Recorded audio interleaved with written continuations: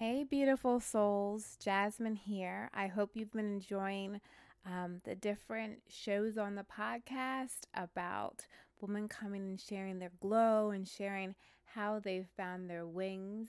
And I hope it has served as some inspiration for you to make life simpler, easier, and beautiful.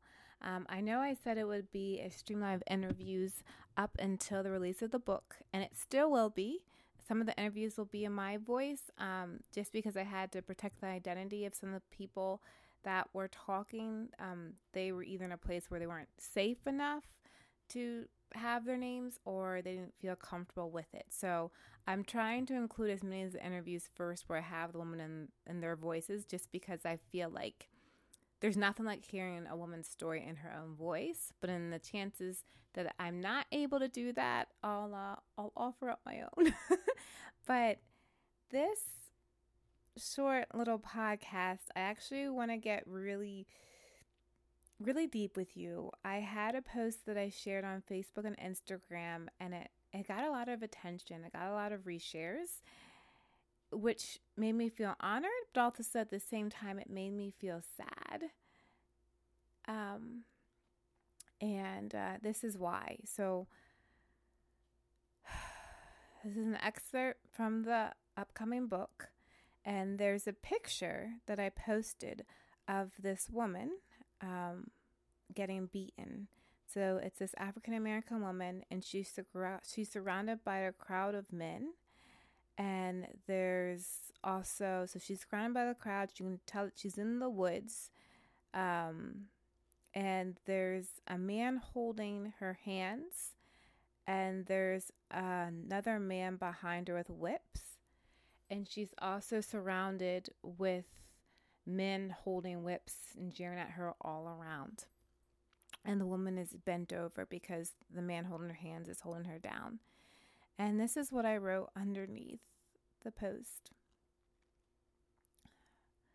My grandmother once wrote me these beautiful stories about my lineage, and if she or my grandma were to ever read what I'm about to write next, it would break their heart. As a Black woman who in her past has generations of women who were raped, beaten, chained up, lynched, and sold on auction blocks, I'm the moment that they dreamed up and prayed for. Even though my ancestors never met me, they believed in me. And do you know what I did? I signed up for the whipping post. Yes, sis. That's what I did. I took my broken prototype that I mistakenly put myself in, owned it, lived in it, breathed it, and put myself on the auction block. I auctioned off my self-worth. I auctioned off my self-love. And I auctioned off my self-respect.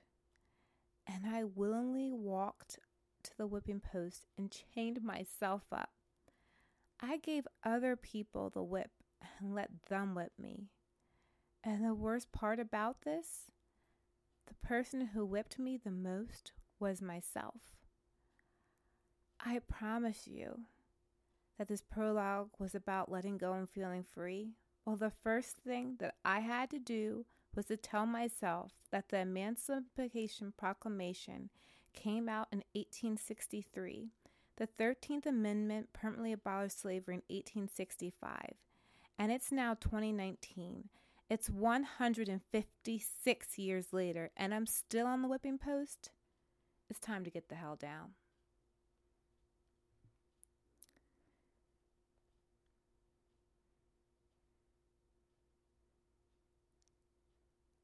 So I don't have anything to follow up with it, except going back to that picture that I shared with you about the woman, which I see is me, with their hands being held down. And in the picture, she's surrounded by a crowd of men. One of the men, though, are holding her hands. That is me. That man is also me. Not only am I the woman who's getting beaten, I'm the one that was holding my own hands. And the man that's behind me with the whip in his hand, That's the story I was telling myself. Gorgeous, if you're on this whooping post with me, it's time to get the hell down. There's a goddess within you. Time for the feminine to rise.